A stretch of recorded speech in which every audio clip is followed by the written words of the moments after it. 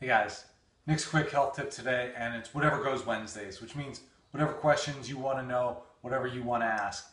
And if you want to submit one, email me or head over to iTunes in the review section. Leave me a review, leave me a rating, and just write out your question so that I can answer it here for you guys. Now, today's question is asking about, do I only eat organic foods? And I just got back from the park with the dogs, and I was picking some foods. Are these organic? Are these certified by the USDA?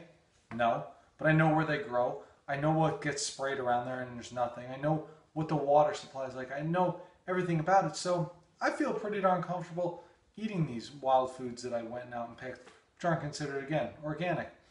Easiest way to know, though, what foods you should get organic, what foods you shouldn't get organic. Clean 15 and the Dirty Dozen.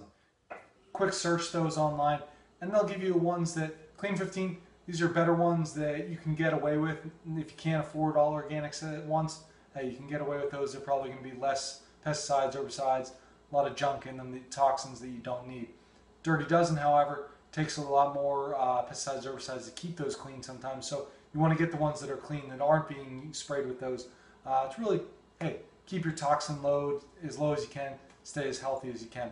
So hey, please keep letting me know what your questions are for whatever goes Wednesdays.